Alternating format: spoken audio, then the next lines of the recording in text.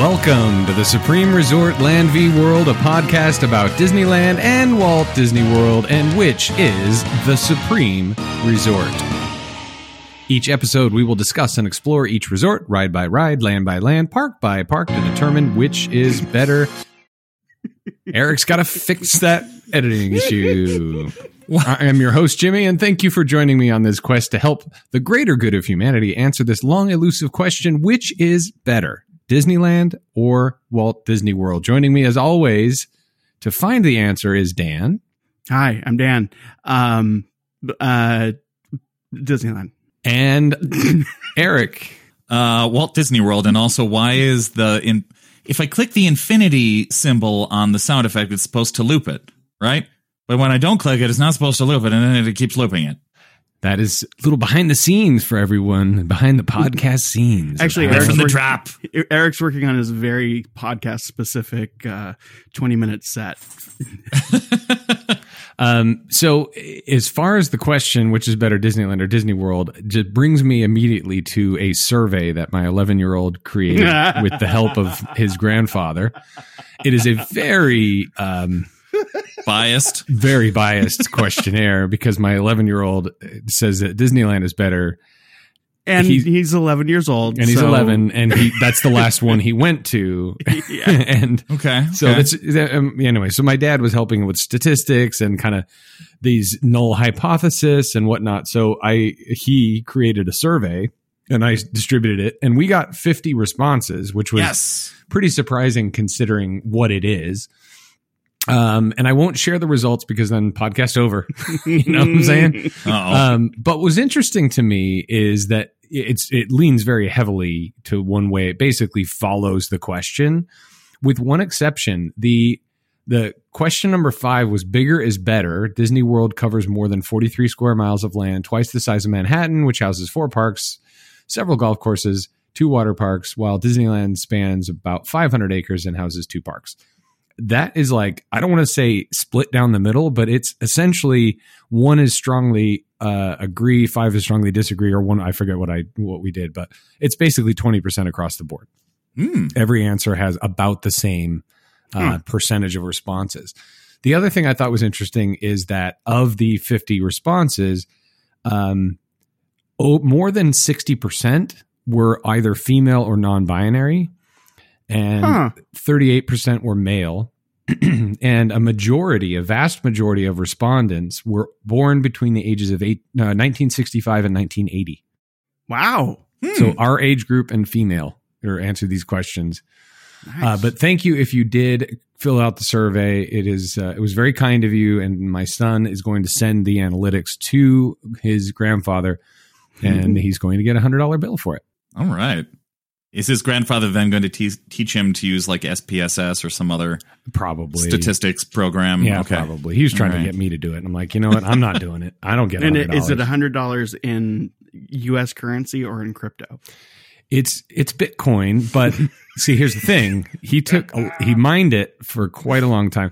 Actually, he gave me a $100 bill, 2 years ago to get Alex, or my son, to do that's just what I call everybody.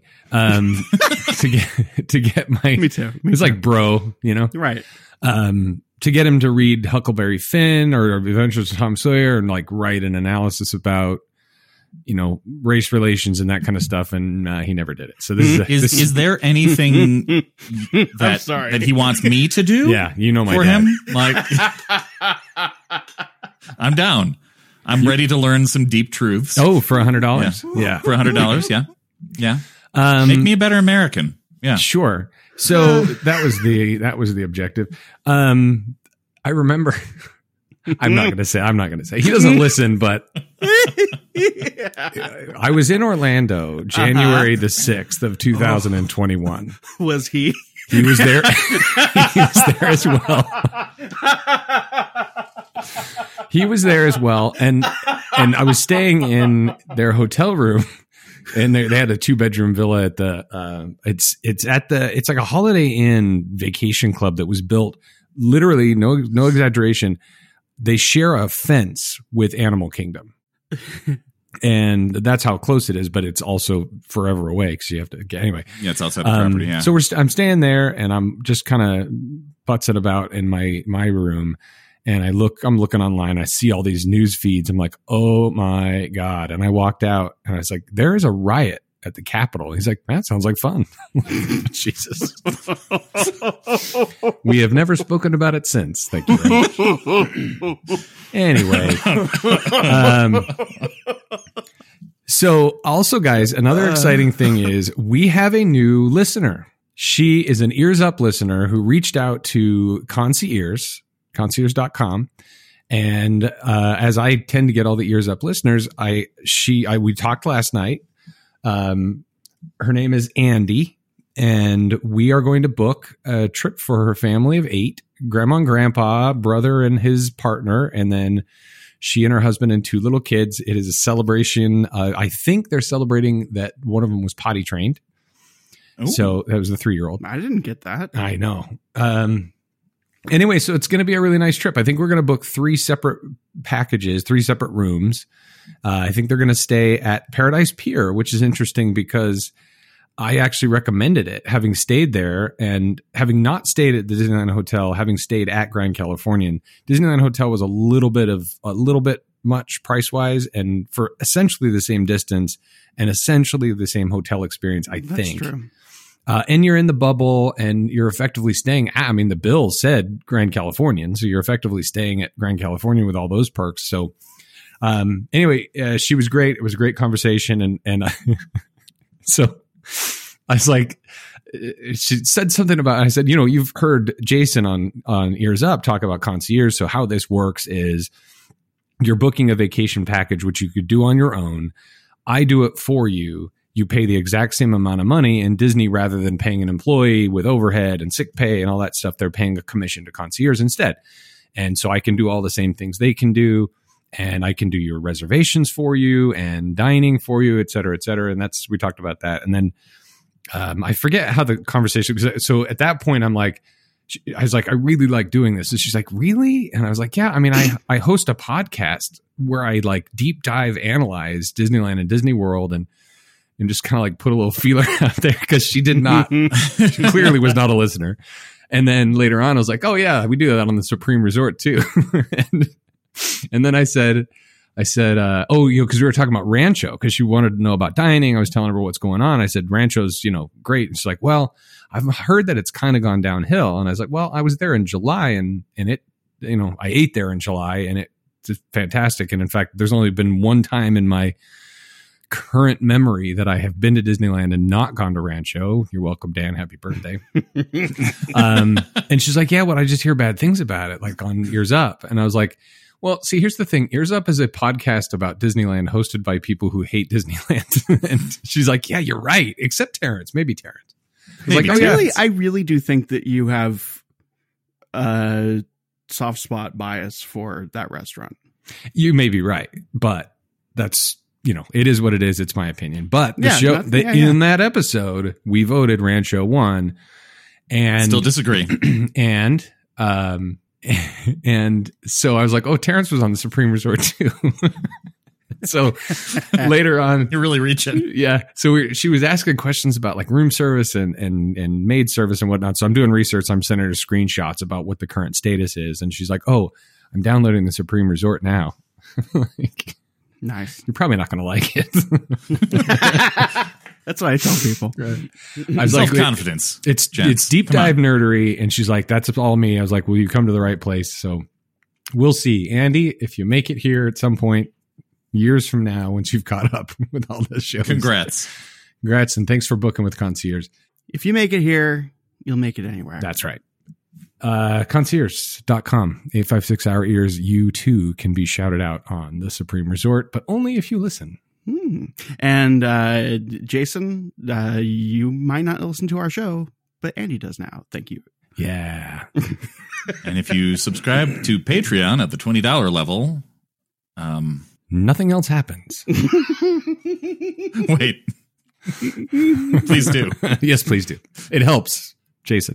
Okay, so we have a returning favorite segment that is Eric's Scientician Spotlight. Why, yes, the scientician is back with a little bit more information. Information for you. Information. Infotainment. It's a new term we're working on to go along with scientician.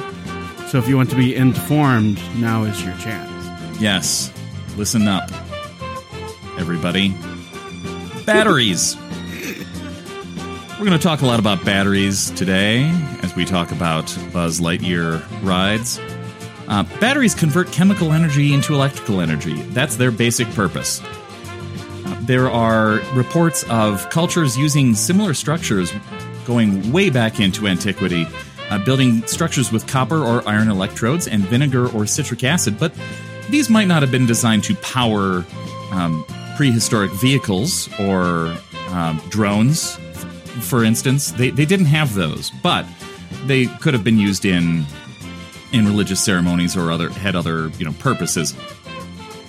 The basic principle is still pretty much the same of setting up a way to promote current from one place to another. The modern battery came about many, many years later. Luigi Galvano in 1780 thought that animals had electricity, noting that frog legs would twitch when prodded with metal. Now, this is not a live frog. This is a man who cut the legs off of a frog and then put them on a hook and then stuck them with a metal probe. He thought the electricity was inherent to animals. This isn't completely untrue because we do have electrical impulses in our neurological system, but it did spark, haha, like that? Didn't plan that. Sparked some interest from his contemporary Alessandro Volta, who liked this idea. His name has the word volt in it. Wow, what a coincidence. Also, Luigi Galvanic. Oh, look, what a wonderful drawing of a battery. A battery frog. A battery frog. Thank you, Dan. You're welcome. I appreciate that. Put that in the show notes, Jimmy, please. for the children. To learn. For the children. So yes, Alessandro Volta liked this idea, but he thought that the difference was because of the different types of metal that were involved. So he started looking into this. Brass hooks in the frog leg plus an iron probe could have been what caused the difference. So he experimented with stacks of silver and zinc wafers interspersed with cloth soaked in salt water. He put wires on either end of this cylinder, and it did start to impart an electric current. He experimented with different metals and found that he could increase the charge or voltage based on the materials that he used in his experiment. So Volta's experiments were a huge step forward in the understanding of electricity and the measure of electronic potential, which became known as a volt. Didn't see that coming. There we go. Or you did. Oh, wait. And you specifically mentioned that, yes. Just a few seconds ago. I didn't. Thank you, Dan. You're but welcome. you drew a frog. It's true. Battery frog. For education. So batteries are filled with frog guts. Yep. No. Sorry. Oh. So first off, what is electricity? Electricity is basically a flow of electrons from one place to another place. You need a source, somewhere to flow from, and somewhere to flow to. The from is called an anode, and the to is called the cathode. So batteries are a device that has an anode with an abundance of electrons. These electrons don't have a great desire to stay where they are. They're not really like attached. They're ready to roam, find new countries. The cathode is on the other side of the battery, and that's a place that's willing to take up electrons. It's a place that wants the electrons to come to it. So that's AC, but that's not what AC stands for. That's alternating current. That is correct. Not anode and cathode. And that's different from direct current or DC. For more, check out The Prestige. Yes. Learn about Nikolai Tesla and his rivalry with... I was about to say Einstein, and now I'm stuck on Einstein. Yep, but it's General not Einstein. Electric. It's the other guy. Edison. Edison, that's right. Edison. Oh, no. All through Terrible the power scientician. of magic. Great movie. It is a great movie. Yeah, that's one of the first Batman director guy. What's his name? Christopher Nolan. Christopher Nolan drops. That was a good movie. Very good movie. Yeah. So batteries. Oh yeah. Batteries. So batteries are essentially a chamber where we set up these two locations, an anode and a cathode, surrounded by an electrolyte matrix that gives plenty of electrons to the metal. And then we create a barrier in between them and don't allow them to flow from one side to another. So if you create a package with the right metals and electrolytes with a barrier, then you connect the two sides with a circuit.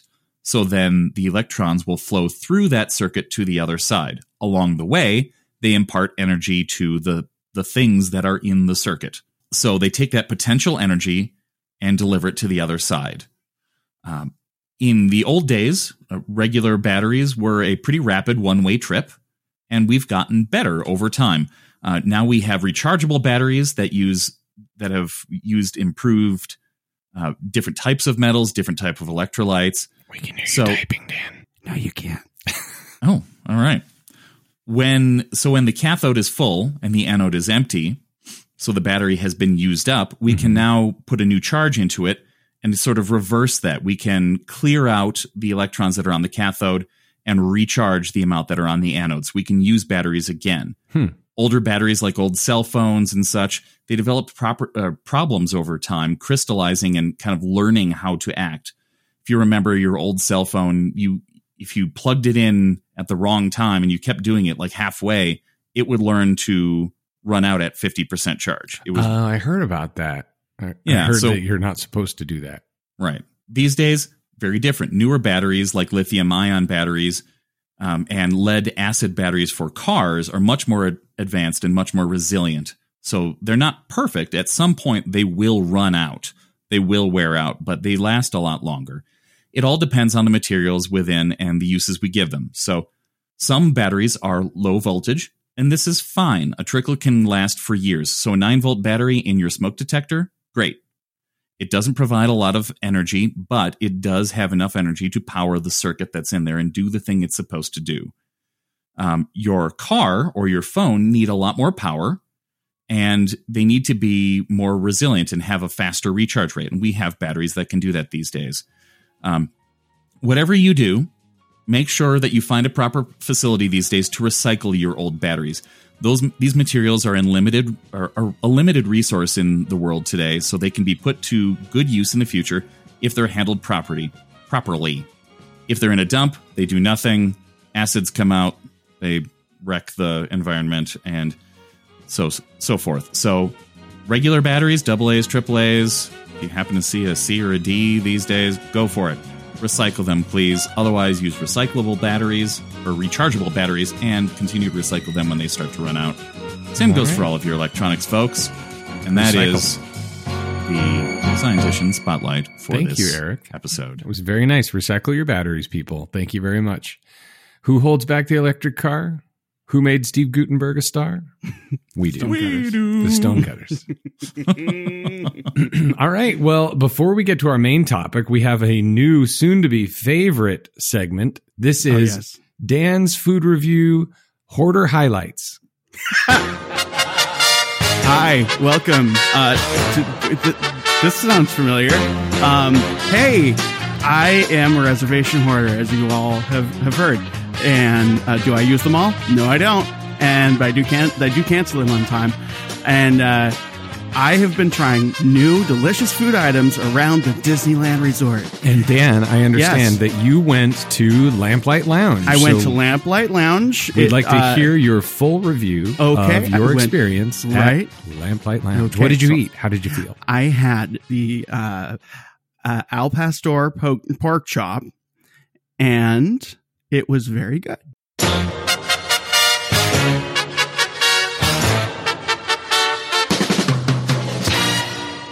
This has been Dan's Food Review Hoarder Highlights. You're welcome. Your attention, please. Okay. So, the case of the Buzz Lightyear themed Tomorrowland Omnimover Dark Ride Shooter Spinners Space Ranger Spin v Astro Blasters. That will not be the official title on the post, by the way. We've learned. Yes, thank you. So the Buzz Lightyear themed Tomorrowland Omnimover Dark Ride Shooter Spinners Space Ranger Spin v Astro Blasters. Eric will be arguing for Buzz Lightyear Space Ranger Spin at the Magic Kingdom, which was the first Pixar-themed attraction at any Disney theme park before, and this was before the acquisition of Pixar. There was some outrage. Before they were stars. That's right. And I will be arguing for the Buzz Lightyear Astro Blasters, or as aficionados call it, Blab. Oh, God. Yep. I watched a video from our buddy Provost Park Past, and he said it every time. Soon to be seen at the Boysenberry Festival. That's right. I certainly hope not. So we're not inviting him? Okay. I will be... Okay. Then I can be the one wearing a tie. And bring your daughter. Uh-oh. So Eric will be arguing for Space Ranger Spin. Dan will be our judge. And Eric, if you say something that Dan likes and you get a point, you, audience, will hear this sound. I can conquer my home dimension. Which is, of course... That is, of course, Krang from Teenage Mutant Ninja Turtles. Voiced by Pat Fraley, who also voiced Buzz Lightyear in the attraction at Walt Disney World. Both. And then if I say something that Dan approves of and I get a point, you will hear this sound. Which is, of course, the charging of the rocket rods. Yeah. And this episode, sadly, might be the only chance we have to acknowledge the People Mover track. And we will acknowledge it, and we will discuss it in this very episode. And Eric, since the Buzz Lightyear Space Ranger Spin came first, you go ahead and take it away. Give us your overview. All right. Get ready. I'm ready. Okay. Are you? Mm-hmm. Okay. Opening statement. On That's page what we're 2 doing. of 9. 2 of 9. Okay. All right. This is at the top of my page. Okay, I put it there because it's the opening statement. Great. Yeah, that's just how I arrange my brain. English majors, take note. Not today, Zurg. Buzz Lightyear's arch nemesis from Toy Story 2 is stealing batteries from helpless toys to power a new weapon of destruction. I'd like Become to a learn junior more space about ranger. batteries. We know all about batteries now. Okay, It's fine. good. Become a junior space ranger and help stop Zurg. Board your XP-37 Star Cruiser and voyage deep into the Gamma Quadrant, where you'll take aim at the glowing Z targets with your infrared laser cannon. Use your cruiser's joystick to spin a full 360 degrees so you can blast all the targets in sight. Do you have what it takes to stop Zurg and his rampaging robot army before it's too late? The fate of the universe is in your hands. Buzz Lightyear Space Ranger Spin is an attraction in Tomorrowland at Walt Disney World's Magic Kingdom. Okay. I see your opening argument, and I reverse it. Buzz Lightyear Astro Blasters is an Omnimover shooter attraction at Disneyland Park at the Disneyland Resort in California. It opened softly on March 10th, 2005. I don't know why that struck me as funny. Wait, what's that? It was a soft opening, but Yeah, framing it opened That's soft. softly. It's like Right. the little blasters were sponges. It officially opened on March 17th, 2005, a week later. The evil Emperor Zurg is stealing batteries to power a new weapon of destruction. And Buzz Lightyear from the Disney Pixar's Toy Story movies need your help. Maneuver your XP-40 space cruiser through the shadowy Gamma Quadrant and beyond. Face down Zurg and his rampaging squad of robots and fire at will. Use the joystick to spin a full 360 degrees and blast glowing Z targets with your laser cannon to earn points. Do you have what it takes to stop Zurg before it's too late? The fate of the toy world is in your hands. We Wait, did not so- plan that. Are they, Nope, we sure didn't. are the ships named differently? Well, his is the XP-39, mine's the XP-40. 37. 37, mine's the 40. 37. Yeah. Okay, I got to give a spite point to Disney World because that's stupid. Wait, so I get it. What? I do get a point. Okay. I can conquer my home dimension. Just leave it the same. Well, that's fair. That's so dumb. Because Just most wait. of the description on the sites thought are that the was same. dumb. Oh, God. You Yeah. know, sometimes I feel it in my bones that there's a certain topic that I'm the right person to judge. This is one of them. I feel like This is one of them. more than I have a feeling I'm going to find out even more so that this is true. Yep. Okay. Eric, Right. tell us about the history of Buzz Lightyear's Space Ranger spin. I'd be delighted. After Walt Disney World had a similar problem to Disneyland, where as the opening date rapidly approached, they had absolutely nothing going on in Tomorrowland. One of the attractions that was intended to be open in the beginning, that certainly wasn't, opened on almost a year later on June 5th, 1972. It was called If You Had Wings, and this Omnimover attraction was sponsored by Eastern Airlines. It was one of the few rides at the park that was free. No ticket needed. Had a good sponsor. They said, pay for it. So a lot of people enjoyed going on this ride. It was air conditioned. You got a few minutes of floating through a room and got to see some weird trippy stuff. And it was free. The ride was designed by Claude Coates with a theme song by Buddy Baker and Ex Atencio. And it was an early indicator that projection technology was going to take over all theme park attractions someday. The main portion of the ride had 38 16-millimeter projectors and one 35-millimeter projector, along with a few even bigger ones later on that we'll talk about. That you began this ride touring through sets that represented Mexico, Bermuda, Puerto Rico, Bahamas, Trinidad, and New Orleans, all Eric, destined. Yes. Does the soundtrack change to match those places? Please tell me it does. Oh, of course. The theme song changes slightly depending on where you are. Of course it does. That sounds very culturally wise. For the 70s, yes. Absolutely. Yes. So yes, all of these destinations, as everyone knows, all of our aviation expert fans understand that these were all destinations of Eastern Airlines at the time. So you can go to New Orleans, you can go to Mexico, and it's east, I guess. One of the highlights of the ride was the speed room. This was a room where a 70-millimeter projector showed scenes like a train, motorcycles, speedboats, and other fast things on the wall as you were riding through it at the same speed. We've seen this at plenty of other attractions since, but this was, as far as I know, the first instance where we had a speed room where your car reclined just a little bit and air blew at you. Hold on. I see another point coming your way, mister. Oh, because of the speed? Because you know who loves people mover related. You know who loves the speed tunnel or loved the speed tunnel when it was attached to the people mover? Was it Tiny Dan? It was me.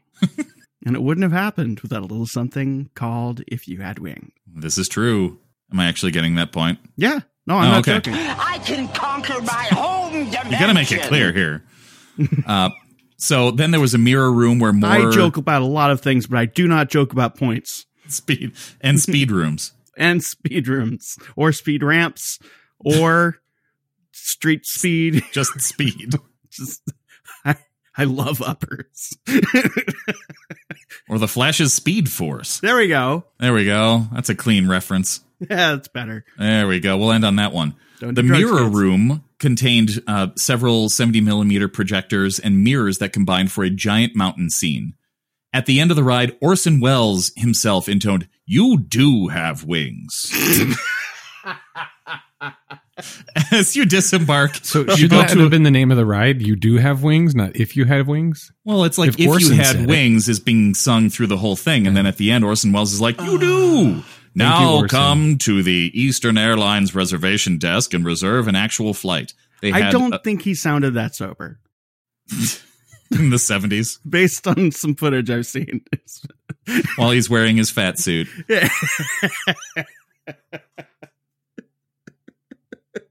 Have you seen? I have 3 other commercials to do today. Have you seen that clip of him recording that commercial? It's amazing. Absolutely amazing.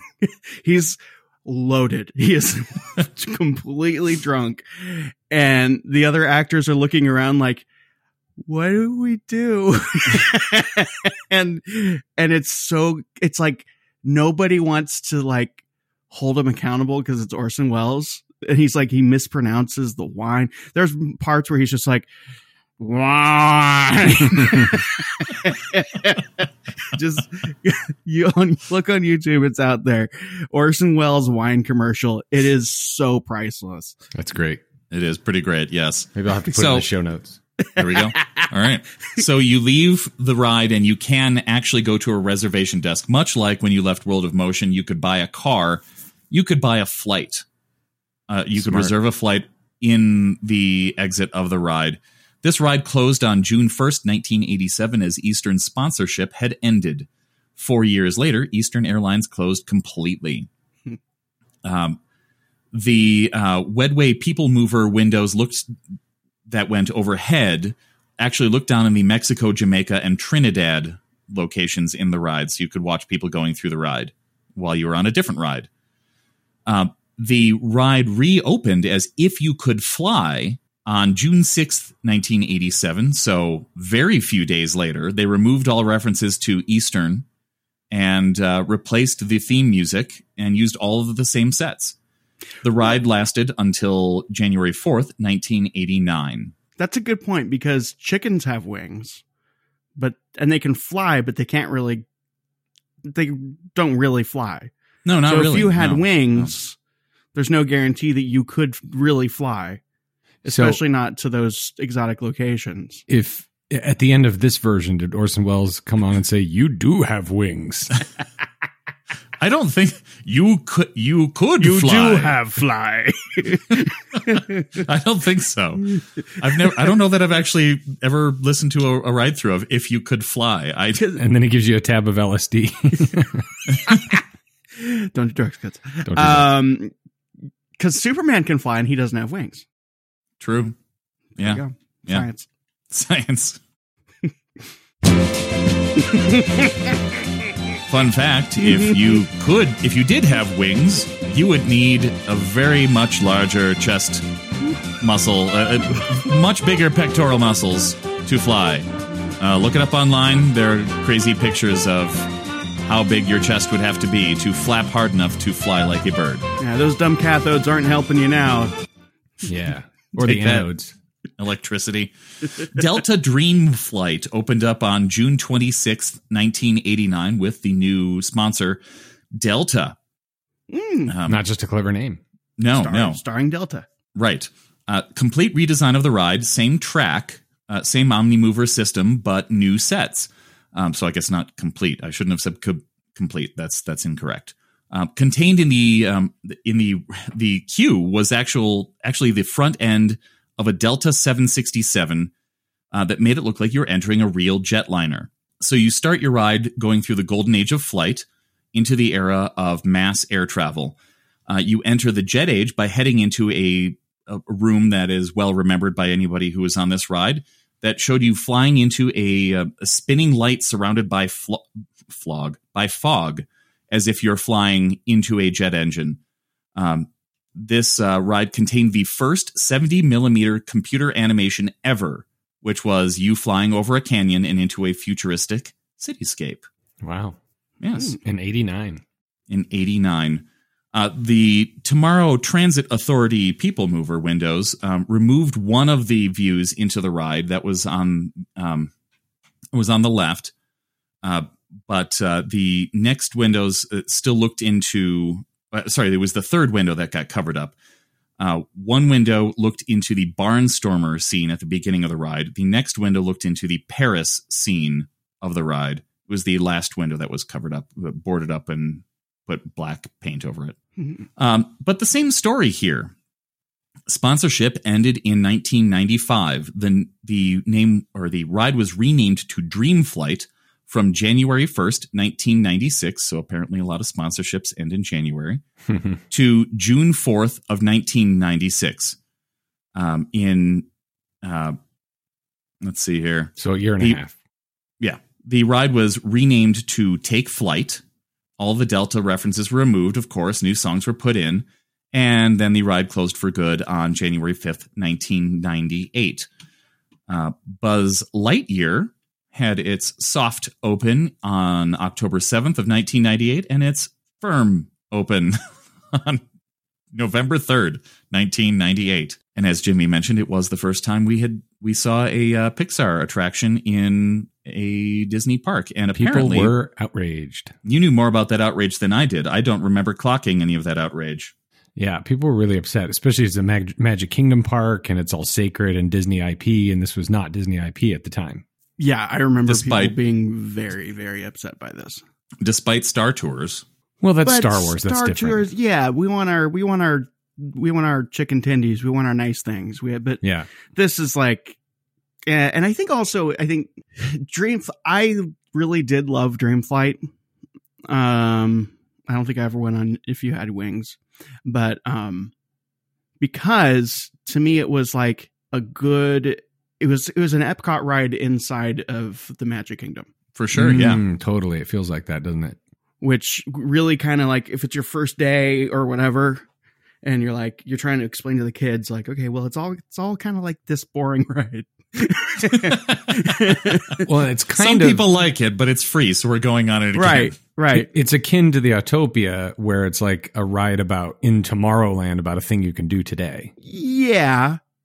I mean, I don't think it ever should have belonged in Tomorrowland, but I mean, neither does Buzz Lightyear, right? Yeah. If You Had Wings was definitely more of this is what you can do currently. At least Dream Flight had the historical portion, and yeah, it was more Epcot-y because it taught you about the thing. Mm-hmm. But yeah, neither one of them ended up in the future like, next we'll go to the moon. Right. But I think that's I think why I found it so charming is it did provide that link, because like Future World is kind of like Tomorrowland, and then in Tomorrowland there's a ride that's kind of like Future World. Conceptually, it didn't fit, but if you look at it across the entire resort, it fits perfectly. Yeah. And if you think any differently, you're wrong. Okay. Oh no. Shall we discuss the history of Buzz Lightyear's Astro Blasters, or Blab? Should I start drinking now, or? Yes, you should. Oh, poor Dan. Your love of circles. Favorite rides. All right, hit me with it. The history of Buzz Lightyear Astro Blasters. Circle Vision 360 is a film technique refined by the Walt Disney Company that uses 9 cameras for 9 big screens arranged in a circle. The cameras are usually mounted on top of an automobile for scenes through cities and highways, while films such as The Timekeeper, debuted at Disneyland Paris in 1992, use a static camera and many CGI effects. The first film was America the Beautiful, 1955, in the Circarama Theater, which had 11 projectors using 16 millimeter film, and would become Circle Vision in 1967, which has 9 projectors using 35 millimeter film. Both original 11 lens camera and the subsequent 9 lens camera developed in 1960, as well as their projection systems, were designed by longtime Disney animator and visual effects pioneer, Iwerks. It's used for a few attractions at Disney theme parks, such as Epcot's Canada Far and Wide, Reflections of China, and Disneyland's defunct America the Beautiful, Wonders of China, and American Journeys, which were housed in the Circle Vision Theater in Tomorrowland. At the 2011 D23 Expo, then Disneyland Resort President George Kalogridis announced that Circle Vision would be making a return to Disneyland Park with a new presentation of America the Beautiful and Circle Vision 360. Though it is not currently known where the film will be presented, as the original theater was replaced. And sorry, I'm watching Circle Vision as you do. Okay. And and whether this will be a version of the original film or a new film with the same name and concept. So that was 11 years ago. So we'll see what will happen. By using almost time.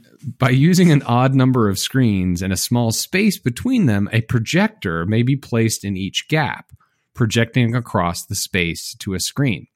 The screens and projectors are arranged above head level, and lean rails may be provided for viewers to hold or to lean against while standing and viewing the film. Do not sit. Do not sit. They're not designed. You will fall right off that thing. They're in not a comic designed fashion for sitting. They're designed for Do leaning. Do not sit on the lean rails. Because as you view this film, you may feel like you're moving, but you're not. So don't sit on the lean rails. Do not. Do you remember, Dan, at Disneyland, American Journeys, and we would go see American Journeys and then Wonders of China, or vice versa. Yeah, it was Wonders of China in the morning and American Journeys in the afternoon. I always felt that American Journeys was the better cinematic experience. Agreed. But I think a lot of people also appreciated Wonders But of I'll tell China. you what I love about Wonders of China is probably 60% of the footage in that is still in the Epcot show. Same actor, most of the same dialogue, some of the same imagery. I hate to do it, but I got to bring my energy up. That's a point for Disney World. Wait a minute. I can conquer my home dimension. I do love that movie. Good. Very much. I can't wait for Wondrous China as soon as we can figure out it's done, I guess. Wondrous China. It was supposed to be out by now, yeah. How many barges are involved? Oh, jeez. I don't know. There were a lot of shipping barges in the original. Yeah, they're trying to ship the film canisters. So is it like Chapek just like wheels in that old VCR TV thing from elementary school? What it was supposed to be is, if you remember, and I don't know if it might be still there, when they had all these big plans for Epcot prior to the pandemic, they had a Circle Vision, essentially, theater at the Horizon Pavilion showing all the things that are coming. That's what Wondrous China was supposed to be on. It was supposed to be on that continuous 360-degree loop. That was what the presentation's supposed to be. But anyway, who knows? Continuing the history of Buzz Lightyear Astro Blasters, Rocket Rods was a high-speed thrill attraction in Tomorrowland at Disneyland in Anaheim, California. Objection. The ride, meant to evoke a futuristic rapid transit system, opened in 1998 on the existing People Mover infrastructure as part of the new Tomorrowland project. Plagued with problems, Rocket Rods closed permanently in September of 2000 after a little over 2 years of intermittent operation. While Rocket Rod's queue was replaced with Buzz Lightyear Astro Blasters in 2005, the majority of the track infrastructure utilized by both the attraction and its predecessor sit visibly derelict throughout Tomorrowland. As referenced in the Autopia episode and many others. So the queue of Rocket Rods was the Circle Vision Theater, which is now Buzz Lightyear Astro Blasters. Because that's what you do. You close two very very high capacity attractions, two beloved attractions. You close both of them so that you can open another thing. Yeah, that's right. People Mover and Circle Vision were replaced by this 18-month long cluster. Still waiting for it to reopen. Yeah, it's only 22 years. Astro Blasters, the attraction uses a third-generation Omnimover system and is a combination of a shooting gallery and a dark ride. The first ride featured laser guns that were not movable. But later versions featured the guns that are held in a holster and movable, with the exception of a cord to keep them in the vehicle after the ride has ended. Huh, that's a weird, I don't know why you would make such an advancement. That seems unnecessary and wrong. So it started a certain way and then they fixed it. Mm-hmm. Whereas this the ride at Walt Disney World has been fine ever since its inception. It's been fine as a Disco Yeti, Eric. That's 3 points for Disneyland. Oh no! Whoa. In 2005, I'm going to shoot myself in the foot here. In 2005, the Walt Disney Company premiered a home version of the ride in the form of an internet video game that allows users to connect with guests at the parks. The scores of each guest from the dark ride are tallied with the internet game and increase the points won. So you could play Buzz Lightyear at home on the internet and like essentially team up with people riding the ride, and it would affect the points. What year are we talking on that? 2005. And what's interesting about it is that the people at home would actually be able to light up, you have the targets, which at Disneyland have multiple shapes, circle, square, diamond, triangle, and there's a light on the perimeter of the shape. And when it's lit up, the point value's 10x. Right. And at the time, it was people on the internet doing it. Now it's random. Has the shooting yourself in the foot place already happened? Was that it? No, that wasn't it. Oh, okay. I'm just thinking ahead. The backstory of the ride revolves around the attempts of the evil Emperor Zurg, voiced by Andrew Stanton in Disneyland, and Eric at Disney World. Andrew Stanton. Thurl Ravenscroft. No? No, not Thurl. Well, wasn't Thurl dead by then? Do I have it backwards? No, Thurl died fairly recently. I mean, you're right. About the 90s, right? Late 90s. Anyway, this was the late 90s. That's what I'm talking about. When Thurl Ravenscroft would have voiced Emperor Zurg. See, I wrote down that Andrew Stanton did this one, so I might have gotten them mixed up because pastoral corrections need to come back. Yeah. Unless I correct them now. Emperor Zurg, to steal the batteries known as crystallic fusion cells, used to power to space vehicles of the Little Green Men. Participants are Star Command, raw recruits sent to defeat Zurg. That's us. The Q is awash in chartreuse white and bright blue hues of Buzz Lightyear himself, voiced by Pat Fraley, same guy. Since Buzz Lightyear is a toy, the attraction is cleverly scaled to give the illusion that one has just been reduced to the size of an action figure. Featuring such detail. Are you entering the Q portion of your presentation here? I'm just giving a general overview of the history. I have more Q later. Okay. These are just highlights. Featuring such detail as a giant exposed Phillips screw head and an explanation of the interactive phase of the ride that resembles a toy's introduction sheet, only on a gigantic scale.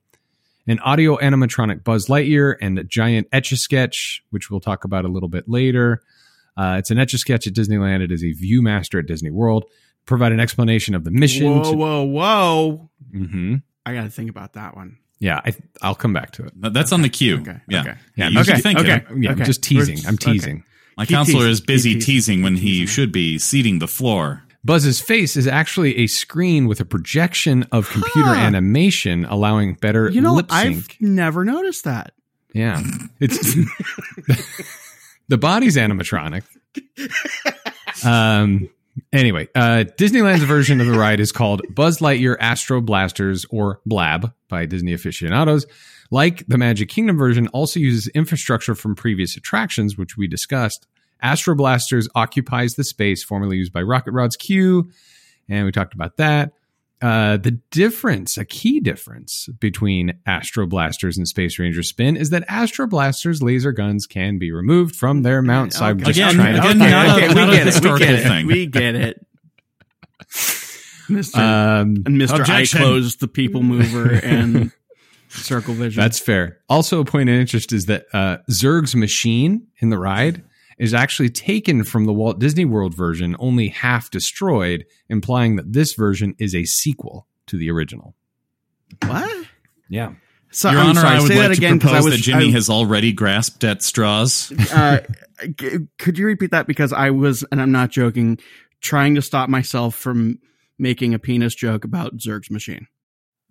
So in Space Ranger Spin, you go and destroy the ship, and that same model was brought to Disneyland, but it's only half destroyed. So this is considered a sequel to that. They Return of the Jedi that. Sure. Okay. And it's, in fact, Zurg is in fact his father from canon. That's true. Spoilers. Spoilers for a movie that was released in 1986. That's right. Well, I'm Your Father was 1980. Oh, 1980. And Return of the Jedi was 1983. I don't care about Star Wars anymore.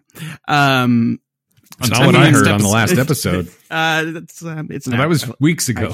I actually love the Beatles. Right. So, I would love to hear about them cues. Oh, yes. Let's talk about them cues. Them Evil thar. Emperor. What now? Them thar cues. Them thar cues. Them thar cues. Yeah. Oh, wait. Sorry, Jimmy, you mentioned Provost. I feel inspired by him. Gentlemen, mind your P's and Q's. I'm full of them. Yeah.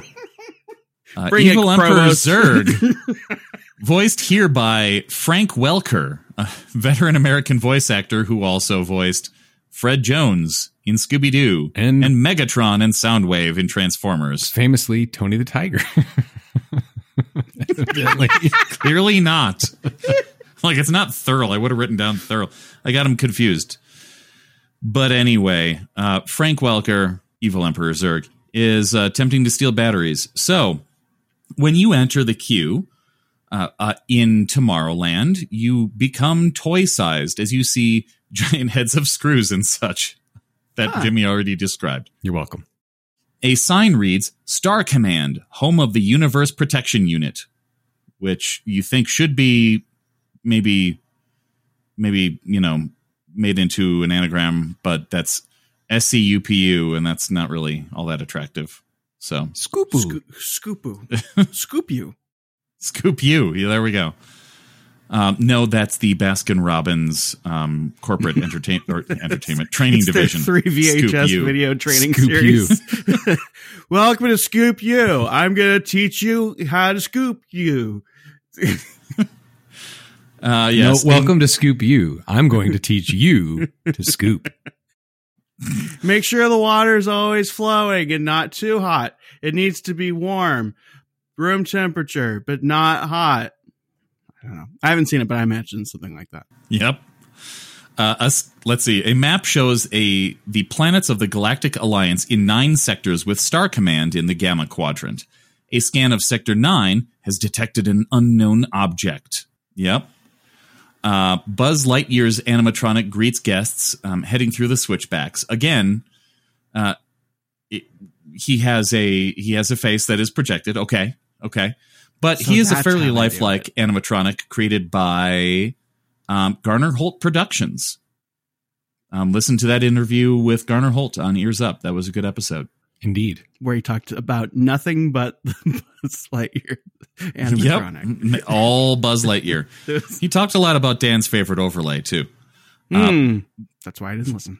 Buzz explains that Zurg is trying to steal crystallic fusion cells that look suspiciously like AA batteries. And he explains it in such a fashion.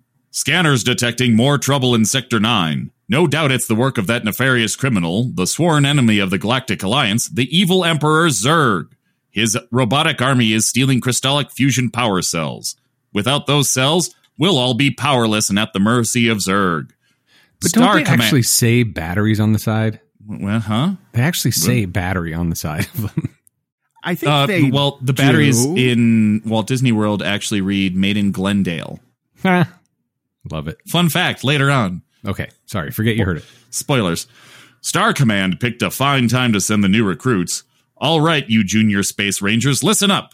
The Green Squadron will receive the power cells, while the rest of you concentrate on those robots. You'll rendezvous at Planet Z. I will remain here at Star Command to coordinate the mission. Battle stations, report to the flight deck for immediate launch. To infinity and beyond. Is there an explanation for these rides, like Andy got a new playset and... No, because it's not in Toy Story Land. No. No, but if it was, Andy really is extremely creative and has some really great Etch-a-Sketch skills, and he's pretty into it. But maybe it's one of those. I guess the point is this is 100% in the universe of the character. Except there are toys like a Viewmaster that helps explain the mission to thwart Zurg. Or you have an Etch-a-Sketch. Right. Right. Because Andy is really good at drawing. Because they hadn't built Midway Mania yet, where they could just do nothing but that bit. Which is a good bit. I'm not saying like that in a denigrated sense. Just we're going to make a Toy Story ride, so we have to make sure that it has toy stuff in it, but at the same time, conceptually, it's in universe, but also their toys. You're kind of entering their world, but yes, we're also blurring the line into their universe. And I don't know about Disney World, but it is in Toy Story universe in the Disneyland version, and I'll explain later. Not in Buzz Lightyear universe. It is in Toy Story universe. Okay. Eric, what do you have there? I'm interested in hearing what the esteemed counselor's theory is here, why it's in universe. It's at the end of. Did you get your information from Reddit? No, got it from my eyes. Okay, I mean at the end of the ride. We can get to the end of the ride when we talk about the ride. Yep. I'm interested to hear your particular theory here. But yes, so you board your 2-seat space cruiser with 2 ion laser cannons. Sorry, you're not on the Green Squadron. If you wanted to pick up batteries and have that be your mission, that's not what's happening. You're going to shoot robots and aliens and things. Do you see a Green Squadron somewhere, or is it just we forget that the Green Squadron exists? No, if you didn't listen to that portion, then it probably benefits you not being jealous of the Green Squadron that actually got to go and pick up batteries while other people are just shooting things. Crystallic ion. Jimmy, Green Squadron on yours? I didn't have the dialogue. I didn't write down the dialogue that Buzz says, but I have the story. It's probably the same. Similar, I'm sure. I did a spot on Buzz Lightyear you did impression. a great job. Without, wow. And it was a very good impression of not Tim Allen, but someone else doing a Tim Allen. Pat Fraley. However, if you stay in that room long enough, you will hear Buzz Lightyear's 5-minute chunk about how men are actually the ones that are being oppressed. I did it. I worked it in. Good job. Thank you. Would you like to hear about... Point for Dan. Point for me! It's Dan's point. Oh, God. Oh, you want to lose points, Jimmy? Because that's how you do it. So Astro Blasters has a lot more dialogue than Space Ranger Spin does. This ride's queue, as well as others, includes a walkie-talkie with Buzz Lightyear. Wait a minute. Wait, I haven't even acknowledged that they're called different things. What? Space Ranger Spin versus Astro Blasters? Yeah. Okay, which one's Astro Blasters? Disneyland. That's a point. Yes. Maybe. There it goes. Oh, no. You know what? 2, why not? 3. No. Infinity and beyond. Wow. Jumped ahead to 7 points. Out of it. Astro Blasters includes a walkie-talkie with Buzz Lightyear on it, reading his wrist communication device. The speakers provide backstory to the ride and how Zurg is attacking Green Planet, home of the Little Green Men. It includes a picture of Zurg as wanted criminal number 1. It has pictures of the Green Squadron leaving to attack Green Squadron. It also has posters describing the blasters and the XP-40 Star Cruiser.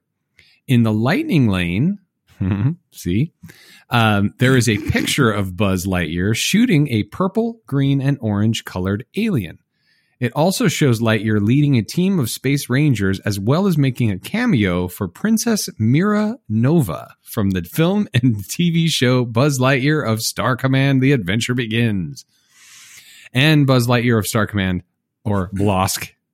The guests enter the briefing room to see Buzz Lightyear. This animatronic has no wings, out, and is holding an Astro Blaster.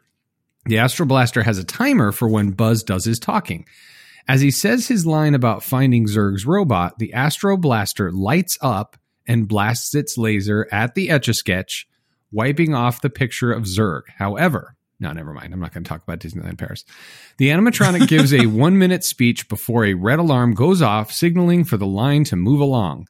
The guests proceed down a long corridor, seeing the Little Green Men testing the blasters. The guests can we just point out that the line doesn't stop to listen to him, right? You just keep walking. No, you just did. It's an omni-mover. You just keep going. It's an omni-mover. The guests then board the Star Cruiser. But after seeing long corridor with the Little Green Men testing the blasters. Okay. I'm curious about this Etch-a-Sketch versus, what was the other thing? The Viewmaster. Viewmaster. It's just which 80s childhood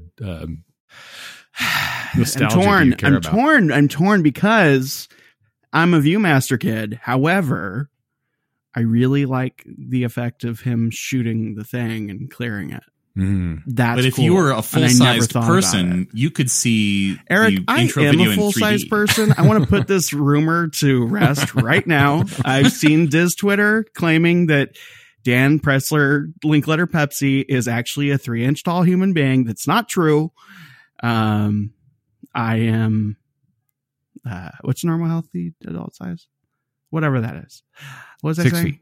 7'4". You like 986 pounds. You like Yes. the Viewmaster, Getting your close. Viewmaster kid.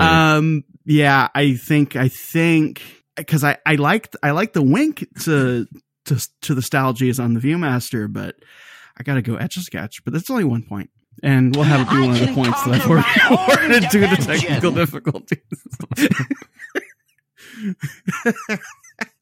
Yeah, I can put my point on loop too. Maybe. Dan. Maybe. Wait, All right. Tell us about the ride, Eric. what did you just play? Did you play? I played the his own. Disneyland point. Okay. You said Etch-a-Sketch. I thought I heard something else. No. Oh wait, did I? Oh, did I hit the wrong button? I did think hit the you wrong button. What do you mean by button, Eric? See, what are you talking about? No. It never ends. Okay, no, you don't get to. This ticket machine only does that one time. Okay. But I guess you did get my email. All right. Tell us about the Space Ranger spin, Eric. Buzz Lightyear's Space Ranger spin is an Omnimover system with shooting gallery elements. Wait a minute. It has two mounted laser guns and a joystick to turn the car. It allows guests of any height and all ages. If you are an adult, you can bring your infant child on and teach them how to shoot at aliens. The ride length is about 4.5 minutes, and it runs on the same track that it's been running on since 1972. Astro Blasters is 5 minutes. Oh my! Oh no! How do I want to go out with this? But I will say the fact that it's the exact same track since 1972 is very innovative. The fact that they were able to make a whole new ride using the exact same system. It is Never innovative, and at the same time, I'm going to go in another direction here. I think because if I was stuck with a mounted gun for an entire ride, I would want it to be shorter. I'm going to go point for Disney World. Okay. Interesting. I can conquer my home dimension. All right. And honestly, 5 minutes is a little bit too long for that ride. Well, wheelchair-compatible cars that do not require transfer allow you to pull a wheelchair in and continue gaming. Dan's on a scooter will have to get off of that scooter and walk into from my cold dead hands, sir. You're going to pull in straight and just turn slightly. I'm going to play.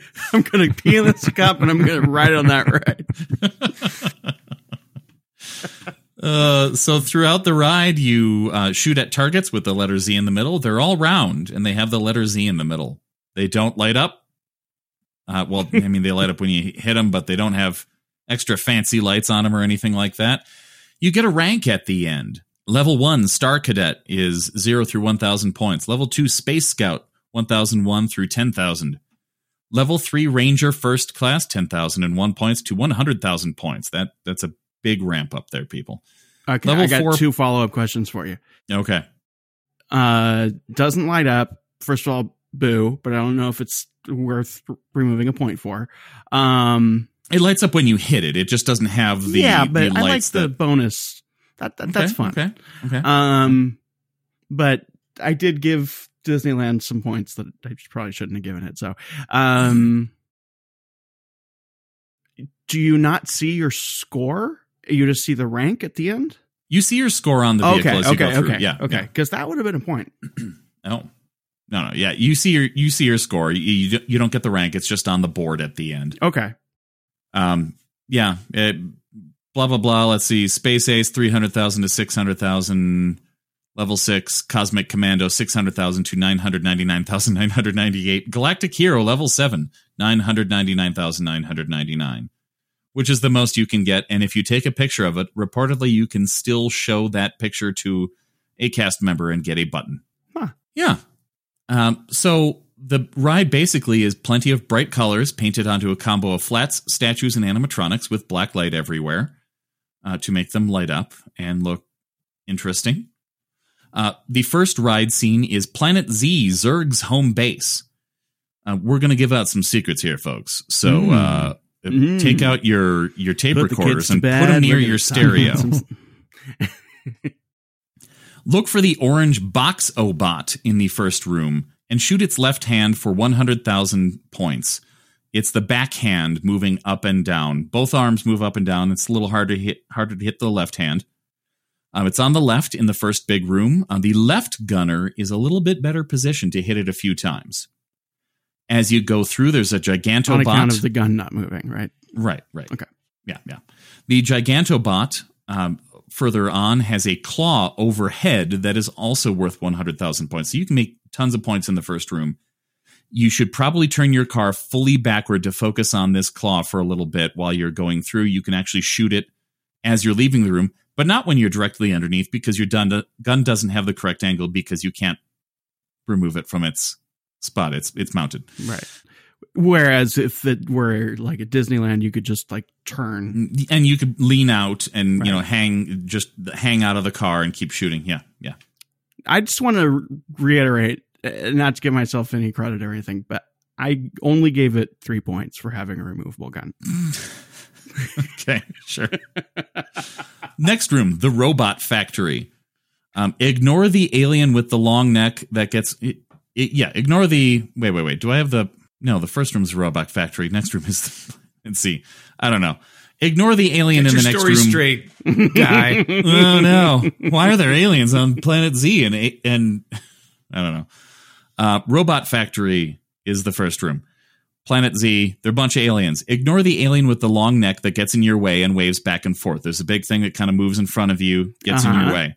Not worth very many points. It's too close to you. The targets that are worth more points are further away. Mm-hmm. You don't know what's worth more points in this ride. You've got to try it out. By the way, that thing always reminds me of Eraserhead. Anyway, go ahead. More David Lynch references. Yep. Oh boy. Stay tuned to Scraping the Vault. Oh, I can't wait. I cannot wait. It's going to be fun.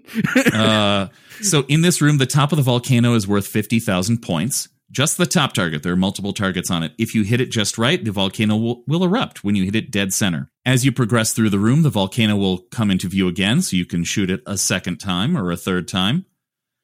There is a spinning target that's worth 25,000 points. There is an alien that pops out of a box that is also worth 25,000. There's also an insect at the end. You shoot its back as it's moving to get 50,000 points.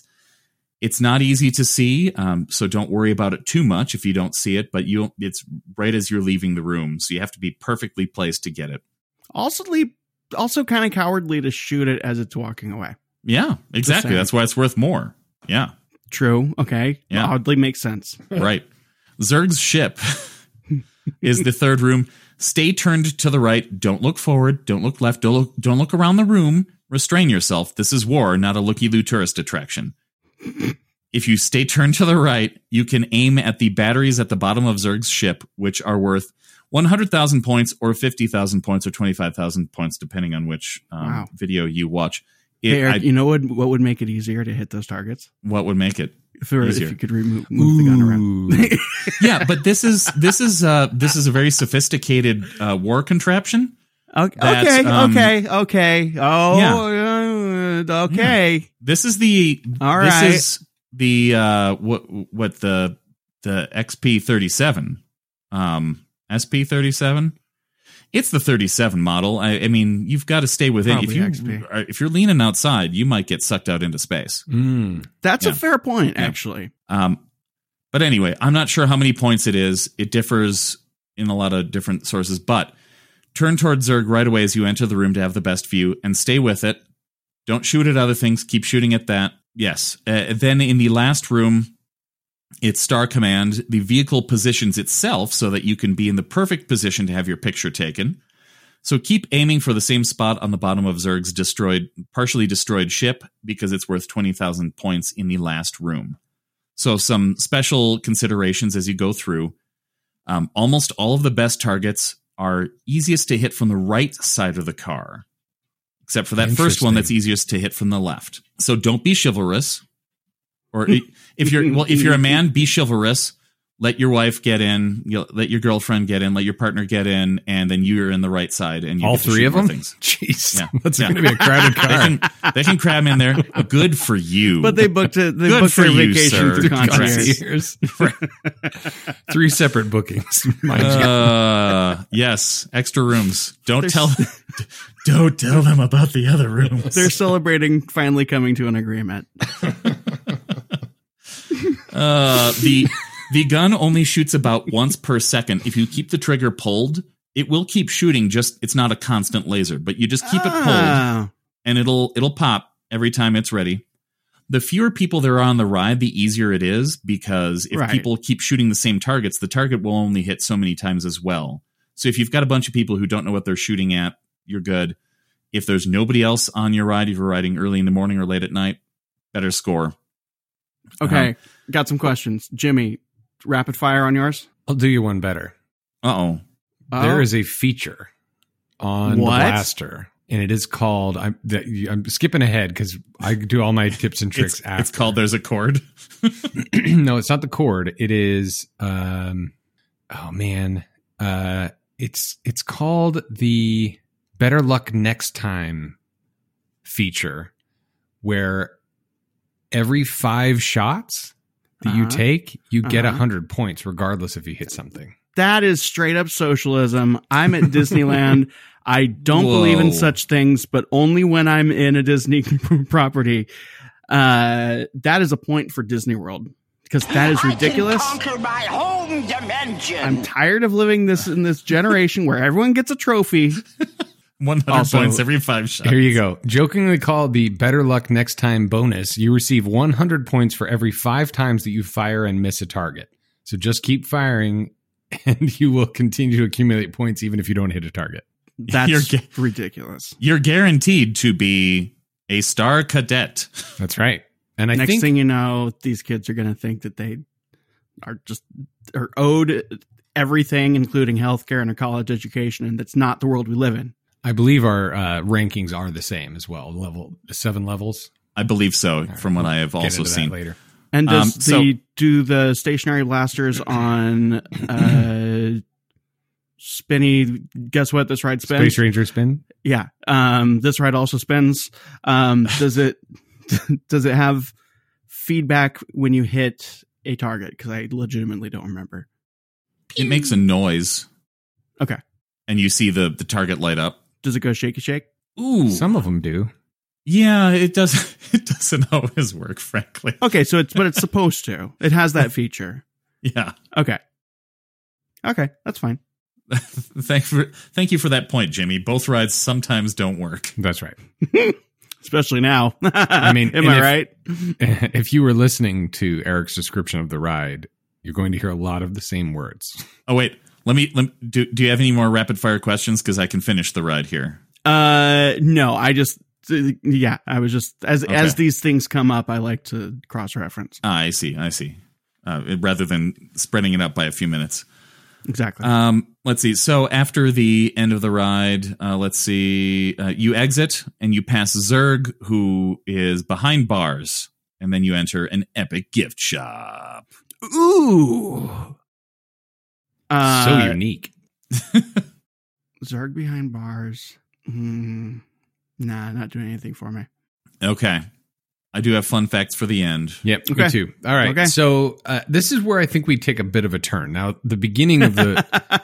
I get it, because it spins. I get it. No, yours blasts. Mine spins. That's right. Astro Blasters. The ride begins in the robot attack scene with the Boxobot, the Gigantobot, who have changed positions and coloring as in Eric's version. The Boxobot was neon orange and was on the left side of the track, and the Gigantobot was dark blue and purple and was on the right side of the track. Now, Boxobot is just orange and is on the right side, and Gigantobot has a red body and red ears.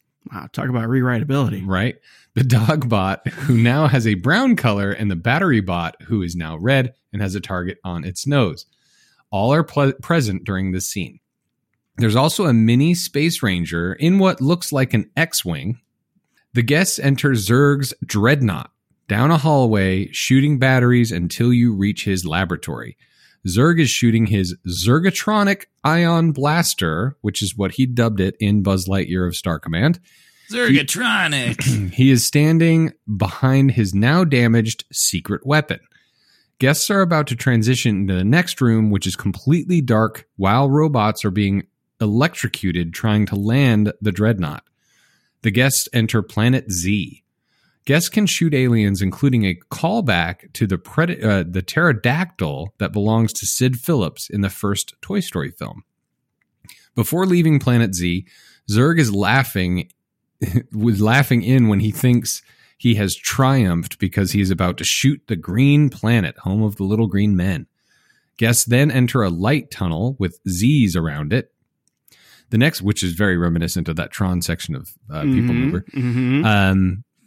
And I just discovered that's why I keep getting points in that room. You can't actually hit those targets, but if you shoot 5 times, you get 100 points. So it's not I always thought that you could get. There's nothing to shoot in there. You're right. It's because of the better luck next time rule. Fooled by nanny state once again. Mm-hmm. The next room is similar to Space Ranger Spin. Buzz Lightyear is using his Astro Blaster to take down Zurg's secret weapon. The Green Squadron are helping Buzz take down the ship. The final room has the little green men signing the receipt to return Zurg to Owl's toy barn. So the little green men are returning Zurg to Owl's toy barn. That's the end of the ride. So toys are able to return, I guess, in the Toy Story universe. So that's why I say it's in the Toy Story universe, but not in the Buzz Lightyear universe. Zurg promised both. Well, kinda, yeah. I mean, but the Buzz Lightyear universe is in the Toy Story universe. He just didn't realize he was a toy. No, but it's not. It's not because he can't fly. He has wings and he can't fly. True, he can't. I beg to he differ. was just fooled Have you into not it. seen Toy Story? No, that's falling like, with style. Right, but that's like the whole shtick of the movie, at least the first one, is that, and I think consistently across them, is that they exist as material objects, not as a representation of their powers. Universe or reality. But that brings you to the question of, is this in Andy's imagination or what? But this ride conceit is that they're returning Zurg to the toy store. That's really dumb. I do not like that. Zurg promises revenge as the Green Squadron thank the guests. Buzz Lightyear then thanks the guests. He tells them to put the blasters where they belong and to check the scoreboard. Guests exit the ride to Little Green Men's store command. You know what you don't have to do at the end of my ride is put your blaster back. That is true. That's fair.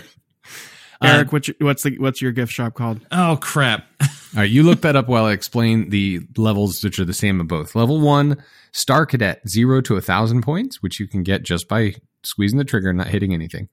Level 2, Space Ace, 1,001 to 10,000. Level 3, Planetary Pilot, 10,001 to 100,000. Level 4, Space Scout, 100,001 to 300,000. Level 5, Ranger First Class, 300,001 to 600,000.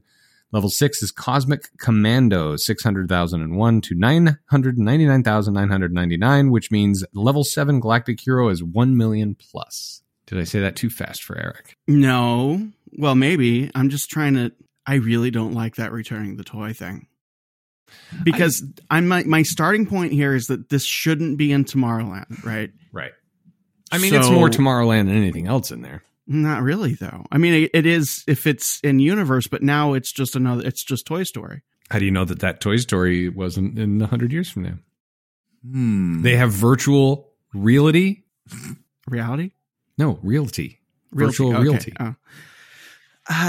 Okay. Well, I gotta think about this. So I like the Zurg going to jail ending better because here's the thing is that if this were in any other place other than Tomorrowland, that whole blurring of reality, I would find charming. I would be like, oh, that's really cute how they make it at the end. Like you're not even really sure what you just saw. I think that's that would be great if it was like in California Adventure or something, but this is a Tomorrowland ride that shouldn't be in Tomorrowland in the first place.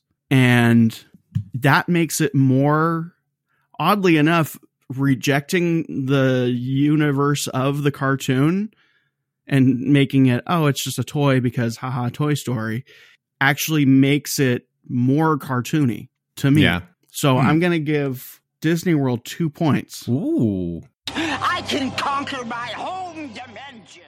I can conquer my home dimension. I did. Yeah, I do. That's not good. And Eric, what's the gift shop called? Oh, you see. Oh, come on. Don't back out on me now. Little Green Men's Store Command. Because Tomorrowland and Walt Disney World has some pretty amazing shops, but the Merchant of Venus is unfortunately not connected to this ride. And this attraction actually has 2 gift shops. The main one as you leave, which is called Buzz Lightyear Space Ranger Spin Photos. And there's also a kiosk outside that's unnamed but looks like the claw from, it resembles the claw from the claw machine. Okay. But in a style that also represents the rest of Walt Disney World's Tomorrowland. But it's not Store Command or something stupid like that. No, there's not. The puns in Walt Disney World's Tomorrowland are... It is stupid. It's more in theme of the attraction. Which is not in theme of the land. The store belongs to the land. Merchant of Venus, great store name for a Tomorrowland. Yeah, little Shakespeare reference, perfect for Tomorrowland. Mm-hmm. Perfect. Mm-hmm. Yeah, everybody in Tomorrow knows William Shakespeare. Guys, I think maybe David's connected to us because as we started the podcast, started talking about it, he sent me a text. He's like, make sure you talk about Store Command. Actually, he wants to book another trip with Concierge. Ooh. That's on the next episode. I'll talk about that booking. All right. So just real quick, we need to talk about the land impact, but I have some tips and tricks that Eric had for riding Astro Blasters or Blab. For you Disneylanders, know the targets. So each of the targets in the attraction are worth different amounts depending on their shape and whether they are lit or unlit. The value of the targets are as follows. Write this down. The circle is 100 points. The square is 1,000 points. The diamond is 5,000 points. And the triangle is 10,000 points. So on your next trip, really get a high score. When the lights are lit, like I said, they are worth 10 times the point values listed above. So if you hit one of the triangles when it's lit up, that's 100,000 points for that one shot. Now, similar to what Eric was saying is certain targets have different values based on distance or proximity or whatever. Now, also suggest to ride alone and choose your gun. Unlike what Eric was saying, so just get on your own vehicle. Don't bring your wife, girlfriend, and partner. Just when you're boarding the attraction, right when your guns are activated, test the accuracy by firing at the wall or your hand, just to see how accurate the gun is. But occasionally you might want to switch to the other. But generally the left side gun is much better situated to achieve the highest score possible, whereas Eric was saying the right one, right? Which is another reason to have your own vehicle. Once you discover a target, make sure you fire repeatedly. The target values are worth the same amount every time, and you don't waste time refocusing. Each of the guns has a flashing red light scope that goes off every second, like Eric said. The lights of the other shooter's guns can be quite distracting when you're looking for your own. The lights on the second gun in your car will still go off, even if no one's firing the gun. So to reduce the level of distraction, place the other gun from your car not being used on the seat. Wow. And don't forget, the ride stops frequently, so when it stops, you just keep firing. And then we talked about the better luck next time bonus. The most important thing is to have intention while shooting. In almost every room, there is a valuable target hidden in plain sight. Here's the list of places to look. This is Disneyland. The backside of the robot's hand in the first room, behind the moving saw blade of the spaceship in the first room. In the alien planet room, find the triangles on the back of the circle of moving aliens right as you enter the room. Shoot the target on the outside of the Jack-in-the-Box to open the box, then hit the triangle on the alien that pops out. Remember, triangles are worth 10,000 points. And then on the walls of the dark, starry tunnel, there are 3 hidden triangles that occasionally have lights glimmer across them. So there are things you can shoot in that room. Inside of a box on the opposite side of the room from Zurg in the final scene, you must hit the circle to make the target pop out of the box. And so actually in that room when you're supposed to be facing Zurg, if you turn around, you can access that target. That target's worth 50,000 points. There's a tiny unmarked hole in the middle of Emperor Zurg's chest armor in the first scene where he is featured and the last big one where he is featured. There's a tiny unmarked hole in the middle. That's 50,000 points. Wow. Deadshot, right on Zurg. That's wow. right. When you enter the first room with Zurg, aim for the large green square on the bottom of his gun. The figure will turn towards the gun that has hit the square. At this point, switch over to shooting the little hole in his chest. After getting off the attraction, you can put your name and email to be sent a copy of your score and a photo of yourself. Eric, do you have that feature? Did you have to purchase the picture? You have to purchase. I don't believe there's a free feature. For Disneyland, I don't care about the picture, but I love that feature. And that camera from 2005. Stop it. Then if your score is one of the highest of the hour or an all-time high score, your initials will be featured on the scoreboard for all the world to see. And if it's and if you see a bunch of scores that are LGM, that's little green men, that means not a lot of people have made that scoreboard. Huh. There you go. That's how you win. And after you ride that and you get a high score and all the people that you're with are like, wow, you're so good at this. Make sure to tell them very plainly and in kind of as sad a way as you can. I actually listen to this podcast or they just talk about this stuff. Mm-hmm. Yeah. Be as slightly ashamed as is appropriate. Yes. Yep. We love that you listen. We love you. We love doing this show, but I love if there's a sense of shame around talking about it. Oh no, I didn't ride it a bunch of times and get good. I listened to these weirdos. Listen to these guys talk about the difference in paint color for 3 hours at a time. Yeah. So there's an article from Touring Plans that compares Buzz Lightyear's Space Ranger spin to Astro Blasters that I'm going to give you highlights on when we're done. All right. So in other words, okay, if you don't want to listen, I'll wait to, to press the music button until then. Read that article and just summarize this episode. So also, those of you who have listened to this, now you know what's happening in the ride. Yep. Yeah, that's a good point. Because I did not know that. Do you two have an average wait time on either for me? 30 minutes. 30 minutes? Average wait time? No, I do not have an average wait time. Where are you getting that? Touring Plans. Touringplans.com.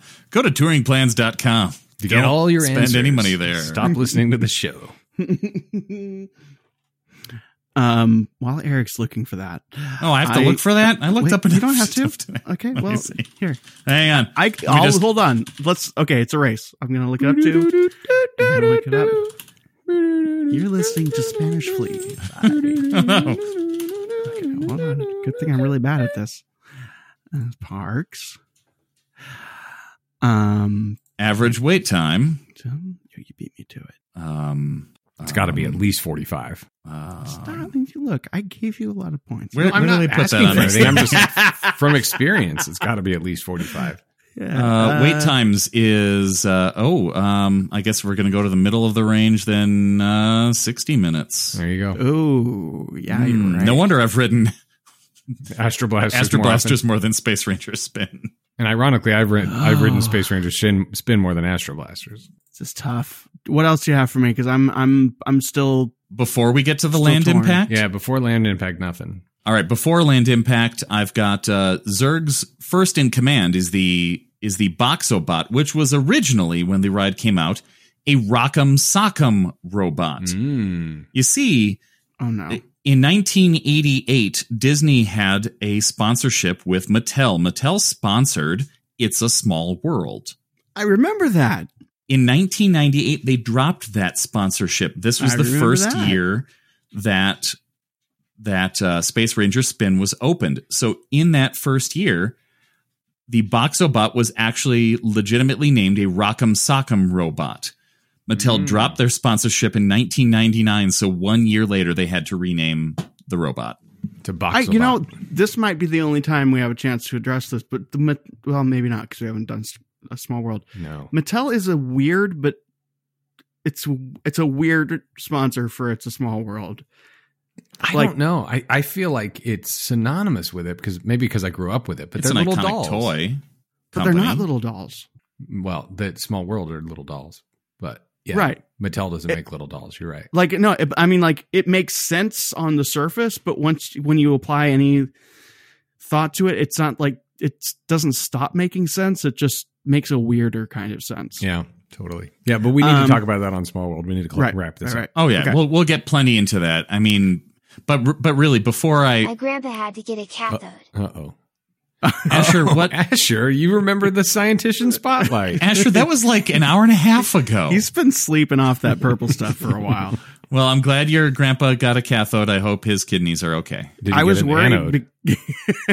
I was worried because he just like suddenly jumped up. Well, that's what you were up. I wondered what Dan was frequently typing earlier. Yeah, I don't know what you're talking about. So okay, average weight. Disneyland takes that one, so it's a point for Disneyland. Those of you keeping track, yay!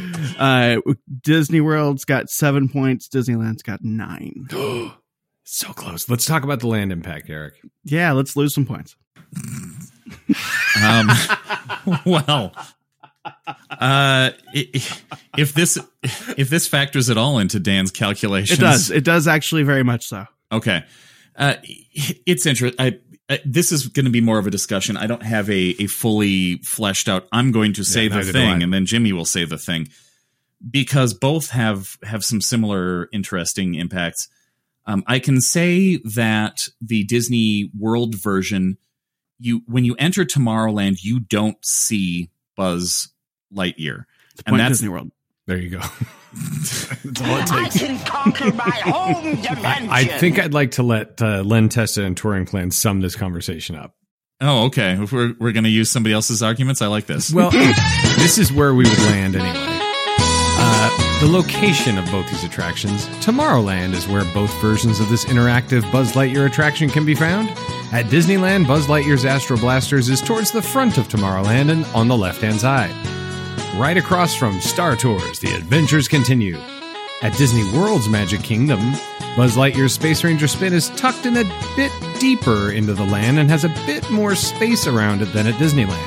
The attraction can be found at the end of the main path on the hub into Tomorrowland on the right, across the way from Astro Orbiter Attraction. Oftentimes, Buzz Lightyear is meeting and greeting with guests nearby, so keep an eye open. Winner, Disney World. Yeah, Buzz Lightyear does come out. He's got a special you character can see him meet and from greet. People Mover, and it's very wide open back there, and it is like so its own less, little section, like a little kind section. of, and it's just not in your face. So I fully support the point to Disney World on that one.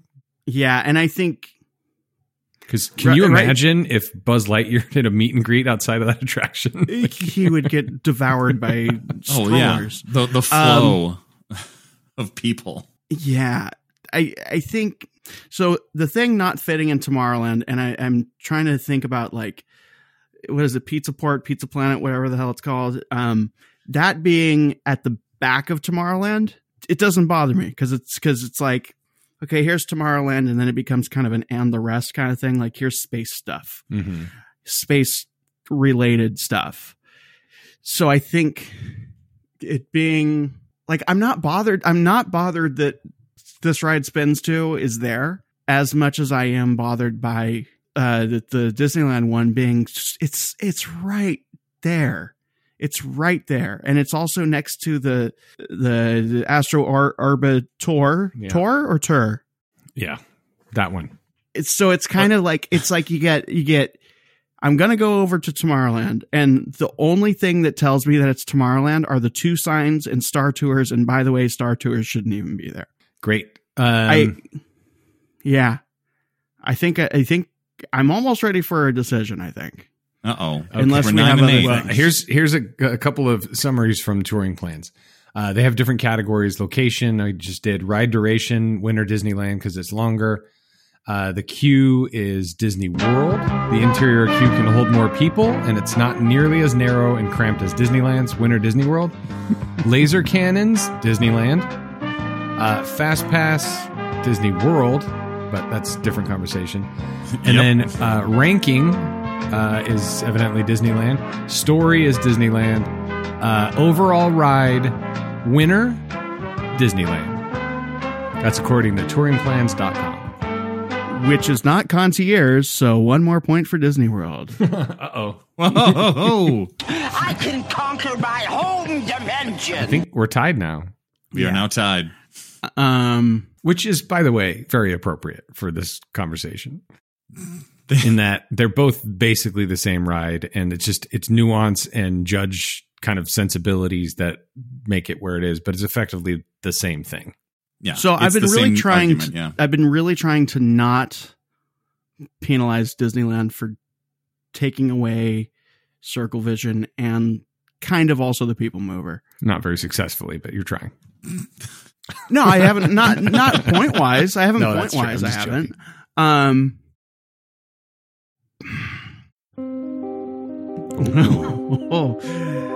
You know, when I think about Circle Vision, I think about how sad it is that it's currently being occupied by a ride that is kind of representative of a lot of issues that I have and a lot of people have currently with the Walt Disney Company. It's almost as though they took a representative of the thing that represented, I know that's poorly structured, the things that Disney Imagineering does Our well. education industry, people. That's right. It's like they took out a representation of the thing that Imagineering does well and replaced it with the thing that Imagineering never needed to become. And they put it right at the front of Tomorrowland. Which is why Walt Disney World is the supreme. Whoa. This ride also spins ride. Oh my goodness. That's listen, that's fair. I think where we landed, I can conquer my home dimension. It fails less. yeah, where we landed was the removable blasters are important. But then when you factor in kind of all the other things, like you said, it doesn't belong in Tomorrowland. It's a thing that just doesn't really make sense. It's kind of half-assed. It's matte, it's flats and It's Chuck E. Cheese. yeah. I mean, Chuck E. Cheese plus, right? Yeah. And How dare you? I once was in the Chuck E. Cheese costume. and now you're Chuck E. Cheese plus. Exactly.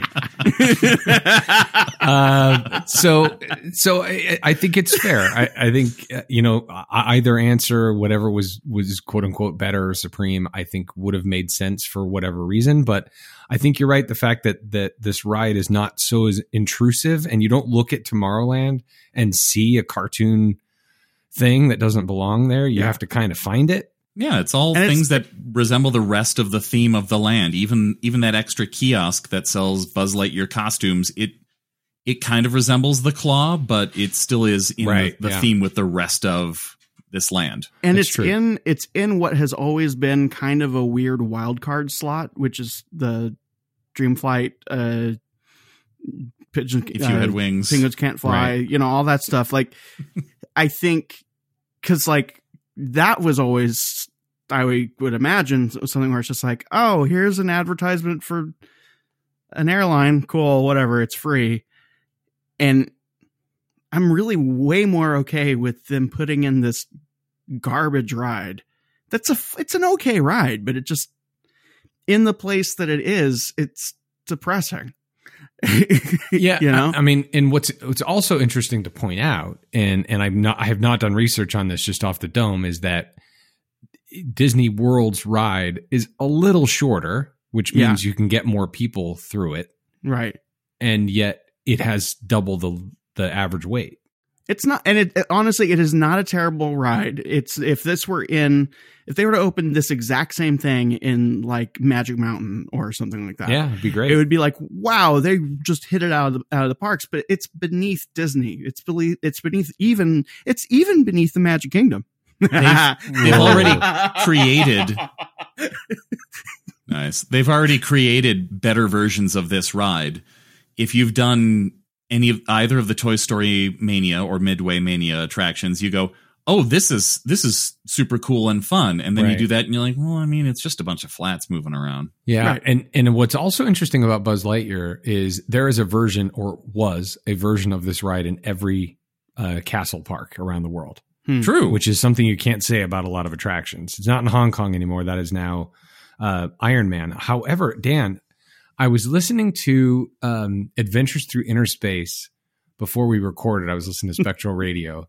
And by God, if they're not going into the quantum realm in that ride, it needs to become Ant-Man. Like, you are 100% right. Oh yeah. Wait. Adventures Through Inner Space needs to be themed as Ant-Man, because that's what the ride is. Tear it down. Ripping out terrible, well, not terrible, but falling apart 80s mechanisms, that 80s simulators that can't hold together for too much longer, and then putting a track back in. Okay. Yeah. Put Adventures Through Inner Space and make it Ant-Man, because that's what that is. That's what they do in that movie. Yeah. Bring it back. I don't even care if they're making.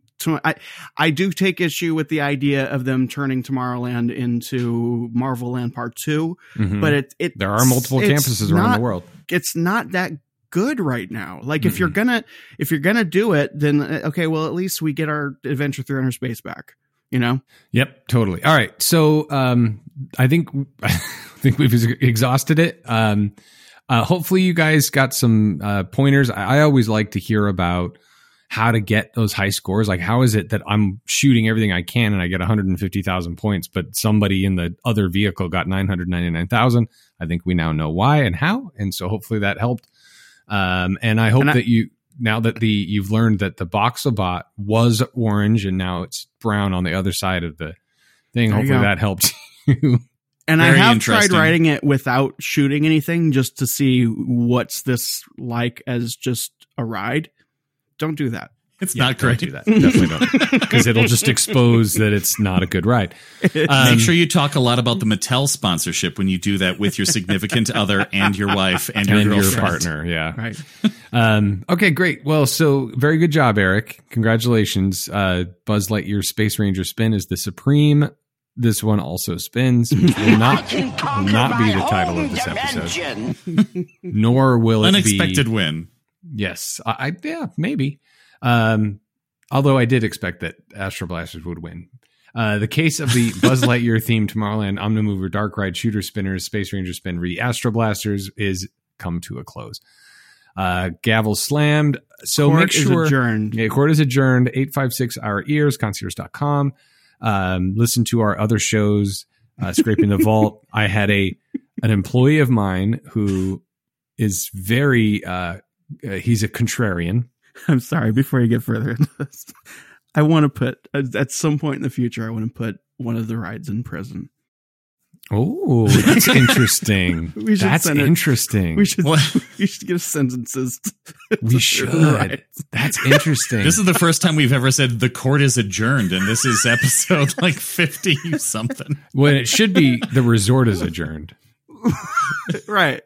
You know, but I mean, I can't think of any that I would want to put in prison yet, but that's interesting. If they lose, they should be sentenced. That's a good point, Dan. I think when we're in this, and we got to leave this in, I think that if it's one of those where it's like we're trying to figure out which one is the worst, then that's the one that we put in prison. Or if there's a particularly egregious example that just doesn't deserve to fight against the other one. Maybe, but we put it in prison and we sentence it to like certain terms. Yeah, I like that. Maybe there's a financial component, like a fine. Yes. But anyway, so Scraping the Vault, we had our December episode was Rudolph the Red-Nosed Reindeer, and I had an employee of mine who, like I said, was contrarian. He listened to it. He said it was incredibly entertaining. He was looking for things to pick apart, and he laughed the whole time. Had said it was a perfect episode, and it was good. So listen to that one if nothing else. Also, Ears Up in depth. The Milk Lemonade, Around the Corner, the Milk. You can hear one of the hosts and potentially one of our fans on, but not the other host. On part 2, maybe, of the thing we didn't get to, the Galaxy's Edge episode, which look for that. We'll on definitely May wrap it up 4th. in episode 2 for sure. 100%. Yeah, I don't know. I can't imagine who would die that would make us stop. Oh, poor Betty White. By the way, Terrence was fine with that. All right, so those are other shows. You can contact us. I'm Jimmy at earsup-podcast.com. That's Dan at earsup-podcast.com. Eric is Johnson at concierge.com. And yeah, keep listening to the shows. And we have a lot of very exciting things coming up. We're going to be celebrating Disney's 50th anniversaries, Land v. World. We got with a very special guest. Boysenberry. We have a comprehensive Boysenberry Festival in April, so we'll join us in the Provost Park Pass at that one. Make sure, and we also have another. We'll have Taryn Petros on. We're going to have Terrence on again. We will have Jack Plotnick is scheduled this year, so we have a lot of fun and exciting guests. And, God forbid Julie Tremaine dares to be in our presence again. She would come on. We have plenty of time with us. By the way, my sister was telling me today she's like, oh yeah, I read this article by this person in the San Francisco Chronicle about Disneyland. I'm like, yeah, you had dinner with her. Yeah, that's right. She was the one on stage. Yeah. Also, because I'm excited about it, coming up at the end of this month, this very month that you're listening to this right now, no matter what that month is, we have Scraping the Vault is going to cover Mulholland Drive. Mm-hmm. Super excited about it. No, you're going to love it. It's going to be so much fun for you. Yeah, we'll do Mulholland Drive, and then Audrey's pick at some point, probably another movie musical, and I'm going to push hard for West Side Story because that is a masterpiece.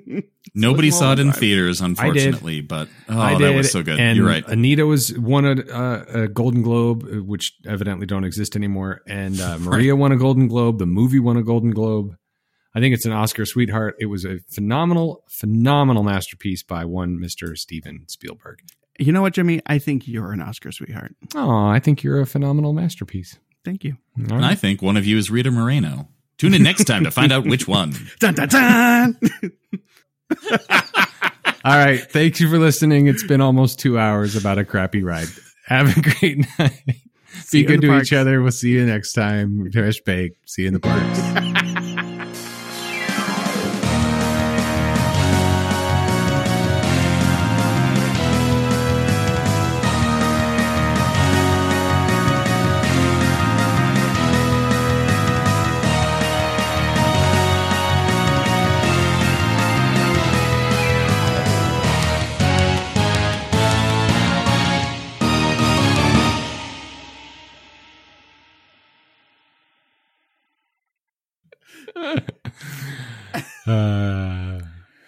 Does anyone listen to the whole episode?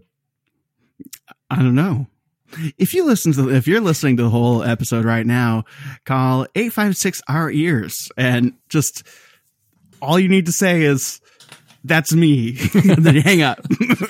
And then go on our Facebook group. Our answering service will send that message along and we'll say, yes, we get it.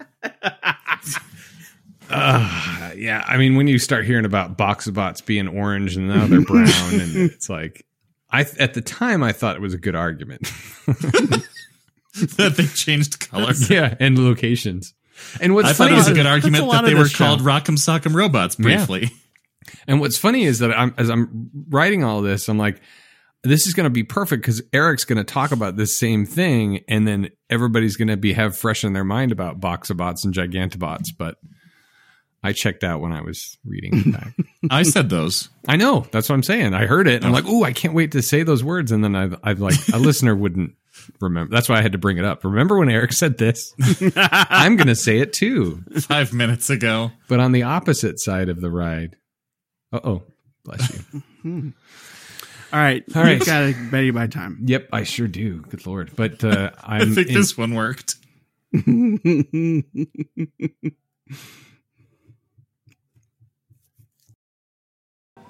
All right. Okay, do we need to test anything else out here? Buzz.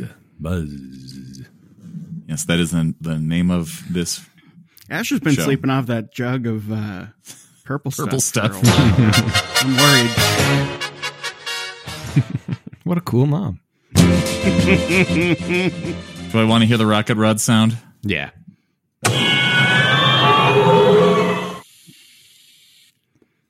Yep. Okay. Do you want to hear about Lamplight Lounge, Splitsville, No.